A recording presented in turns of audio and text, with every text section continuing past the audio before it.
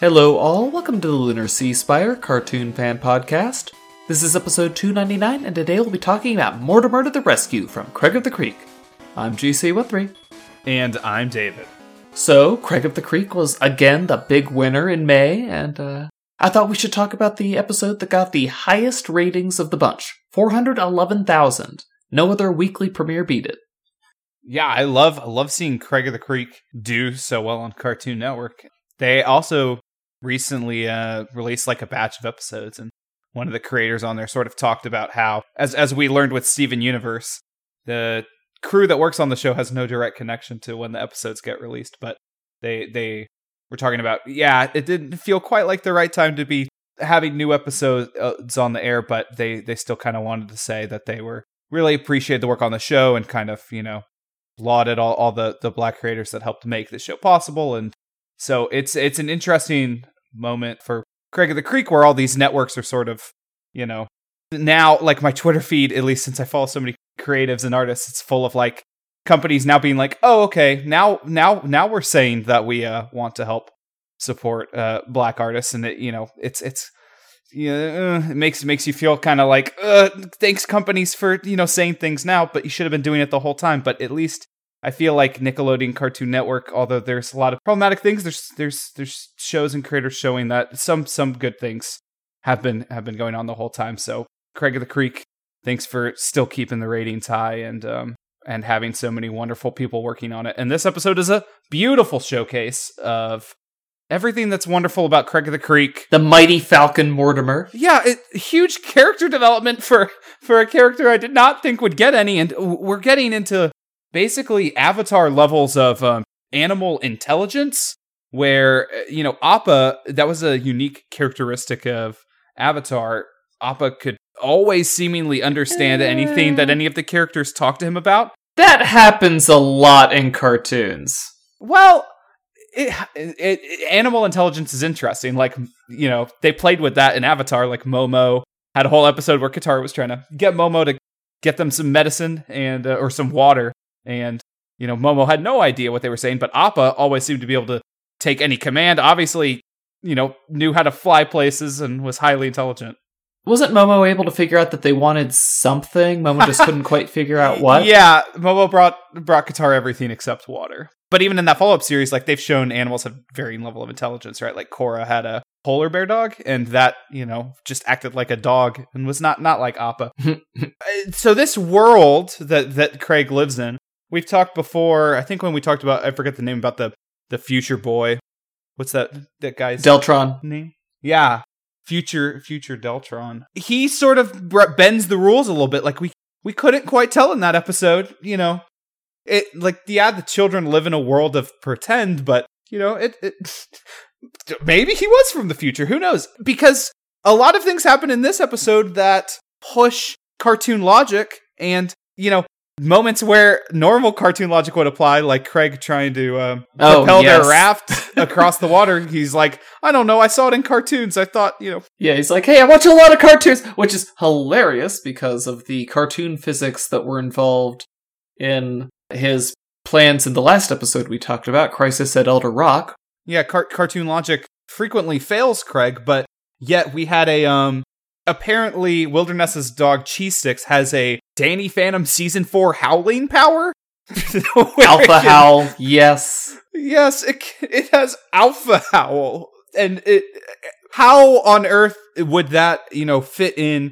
Like, Craig of the Creek never explicitly says that it's the children's imagination. Like, it never shows a situation happening and then shows you, like, the, another realistic perspective, right? Like, it doesn't show you both the imaginary thing happening and the real thing happening. It just happens. And so, how did they? Like, they got out of the water. Wilderness is what saved them. And it seems like it was achieved through a bark. So the world they live in is a little magical, a little special. That howl was very powerful. I mean, when I saw that, I'm like, whoa, was that their soul leaving their body? And then they specifically called attention. It wasn't just one, it was all three of them. Yeah, well, and then JP says, it was cool how your dog made our souls leave our body. So yeah, Cheese Sticks straight up killed all three of them. Yeah, that makes me question exactly how much is imagination and And then, of course, you have, you were talking about animal intelligence. What about how Wildernessa is able to understand Mortimer? Yeah, I know. She straight up Doolittled a whole thing. Now, she did think also that Mortimer was telling her that they were, being taken over by the moss and becoming zombies. And, maybe you could interpret that scene as that she had the same amount of insight as Tony, that one scout who was hilariously prescient. Like, he was like, oh, Mortimer's not with Kelsey? That must mean that they're trapped in somewhere. So, maybe she's just that intelligent, but... She was acting like she understood what Mortimer was saying, but then this is Wildernessa. She definitely would do that anyway, so, okay, I see your point. Right, like a child could be playing pretend in the wilderness, and that's why, maybe you get, the goofy interpretation at the end, but, I mean, with the dog howl... I think we're supposed to question their reality a little bit, and I think that happens a lot on Craig of the Creek. Yeah, I like that characteristic of it, because it definitely separates it from, like, a modern Cartoon Network like Clarence. Clarence's world is very much a kid's world that's, realistic. Like, he does goofy things, but you're not going to have these weird physics. And, like, Hey Arnold would do things like have alternate dream sequences, and there was a lot of, like, you would see Arnold's imagination play out, but the things that happened were very grounded. But here, they're really trying to give that anything can happen in the creek feeling, which, by the way, the whole not landscape. Boris dug. The hole is one thing. The swamp, the moss environment, the algae abyss. That, if we really want to put on our lore hats here, they just kind of briefly mentioned that something could be hidden in the algae. I think long term, as we build out these locations, I feel like the Steven Universe writers in Ben Levin and Matt Burnett. Like, I feel them, placing this mossy pit in front of us, algae pit in front of us, and saying, what if we came back here and something is hidden, in the algae? I think there's an opportunity for this location to become important again as we fill out the history of the creek. I definitely felt the exact same thing. That's what I was saying. I want them to come back to the algae abyss and there to be something cool going on there. I love the nickname, the Fool's Field. Yeah, that itself is almost like a Steven Universia ancient gem location. Okay, now you're thinking of Buddy Budwick's journal, the Steeple of Hubris. Yeah, no, this is exactly like a Buddy's location. I love how Mortimer's like, oh, hey, I'll go to the Forest Scouts. And the Forest Scouts are like, possible cry for help? Nah. Well, Jason was. Those scouts are interesting. The show doesn't do stereotypes very much with their characters. They kind of do it with the elders. But man, these scouts are definitely your stereotypical, how you would normally portray like nerdy scouts in a cartoon. They do not stray away from those very tight archetypes of like the kid with braces who just talk like this, and you have the what is it? It's called Iliism. Like the Boris kid just refers to himself as Boris the whole time. There's a whole like characters that are like large dudes who just refer to themselves in the third person because apparently they're like not conscious of themselves as a self in first person. That's a weird stereotype. But it's funny. You know what my favorite thing about the interaction with the scouts was? How Jason was ready to kill Mortimer because Mortimer took his wildlife conservation badge. Oh, the irony of it. Kill? Was he out to kill Mortimer? I mean, Mortimer is a very fragile bird. I don't think that he can grab him without causing severe damage. Oof. I mean, I guess he could have the defense that Mortimer is a pet store bird and therefore does not count as wildlife, but I really do think it goes against the spirit of the merit badge. Meanwhile, Boris definitely took the latrine merit badge to Spirit because that was an overzealously dug hole. I really like that gag at the end that they're just still stuck in the hole. And that is a deep hole. I mean, the creek is a dangerous place for these children. Like, that algae looks like you could drown in it, like quicksand. And How did he not hit the water table with that? Like, that's I'm amazed. Oh, right. Like, he's right by the creek. That's true. It does seem like they could also be at risk of drowning. Nope, that was a dry hole more than 10 feet, easy. Yeah, they should have been bruised up more. 10-foot drop.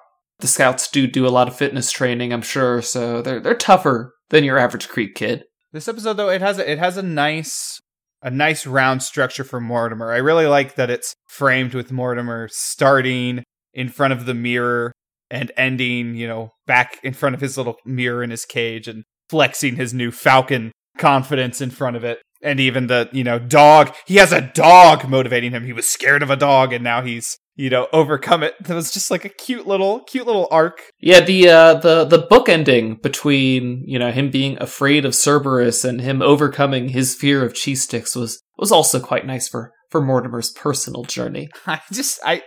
I didn't know that we would have a personal journey for Kelsey's, parakeet, but here we are. We're also at the point in the show where the characters are self-aware of some of their more cartoony aspects, like the fact that everyone has an iconic accessory. Oh, I'm so glad they called back to the whole my iconic accessory. I do think though that JP is wrong. It's not his long sleeves that are his iconic accessory. It's his frequent shirtlessness. That is because they really. I feel like. I haven't seen every Craig of the Creek episode, but I feel like for all the ones we do watch, JP's shirt just comes off. He lives a bare life, and good for him. But yeah. But what I liked, you know how last time we're like, call somebody, call the fire department. Yeah, I guess again we know why they didn't want to call the fire department to rescue from the algae abyss. But I didn't appreciate that they were looking at their phones to try to get people to call them. It's just they're very insular, and they happen to have nobody else's contact information. You think he could call home and be like, "Hey, Mom, can you get me Kit's phone number or something?" Yeah, well, he can't call Mom because he can't let his mom know that the creek is a dangerous place. Hey, Mom, I'm at the creek, but I'd really like to call Kit. Can you look her phone number up for me, please? Thanks. That part, though, like, at least they addressed, oh yeah, we know that two of them have cell phones, but the fact that they really have none of the other kids' phone numbers is a little surprising. Like, they're not that insane. Yeah, I feel like there's probably an episode where that's proven to be wrong. Just statistically, that's probably happened, but hey, maybe it hasn't. I'm a bit off on my encyclopedic knowledge, you see. Yeah. You could always use the excuse, are these episodes ever even, like, in order? I mean, are we guaranteed that the chronicles of Craig's life... Yeah, how do we know that this episode didn't happen immediately after Wildernessa? Yeah. We don't know that. Like, I mean, there's no... Now, if we see Mortimer being confident or not, maybe. There's not any definitive signs of chronology. Yeah, you watch Mortimer bust out that fit Falcon to defeat some terrible boss monster of the creek later. Continuity, baby. I'm still hung up on Wilderness's dog having superpowers. That Alpha Wildernessa, I mean, the thing is, that dog is already a freak of nature that wouldn't belong in our world. So I don't know. The fact, like, she's got this whole mystical thing going on, talking to animals and an animal with a superpower. We'll see how much farther they can stretch that. Well, she's a druid, and he's her animal companion, so that might be where he gets the powers from. I would have figured he would be ranked up in barbarian, not in some kind of spellcaster class, so it must be from her druid powers. Yeah. Well, maybe ranger, but she has more of the... Yeah, maybe ranger. Same thing, though. You would think that Craig, of all of people, though, would have packed multiple paddles. Yeah, this was not his most prepared moment, but Wildernessa calls him out on that. She's like, you don't know much about the wild or about rafts. How rafts work. Is this all somehow Craig's fault? She does not like Craig, but at least she was right this time. I don't know why, though. I don't know. She must be crushing on him. That, honestly, I had that same thought where I was like, this feels like that childhood, I'm picking on you, but it's because I like you. My favorite bit was the bit that Craig ends up calling out where he's like, but, Kelsey's like, oh, my hair, I haven't washed it in a while. Thanks for noticing, but you could mention it again. I thought she said she hadn't got it cut in a while. I thought she hadn't washed it in a while because she like flicks her hair back and then dandruff or something flies out of it. I don't know. That sounds gross. Well, the kids are kind of gross, but I just like that JP tries pulling the same thing, and Craig's like, I don't know what you guys are doing, but just let him have this.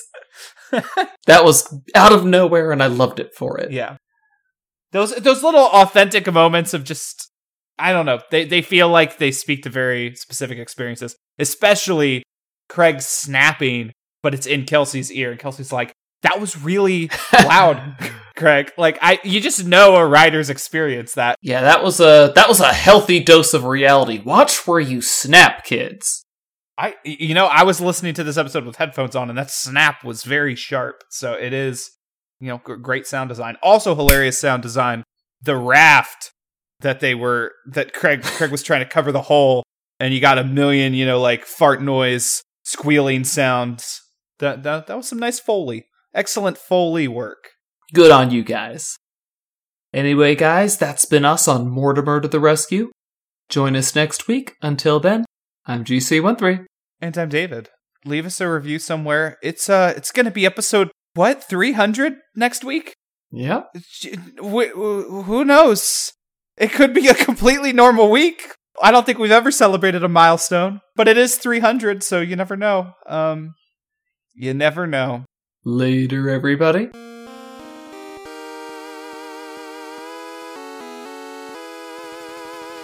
Our opening and closing music is by Mark Soto. For more cartoon-related content, please visit lunarceasefire.com.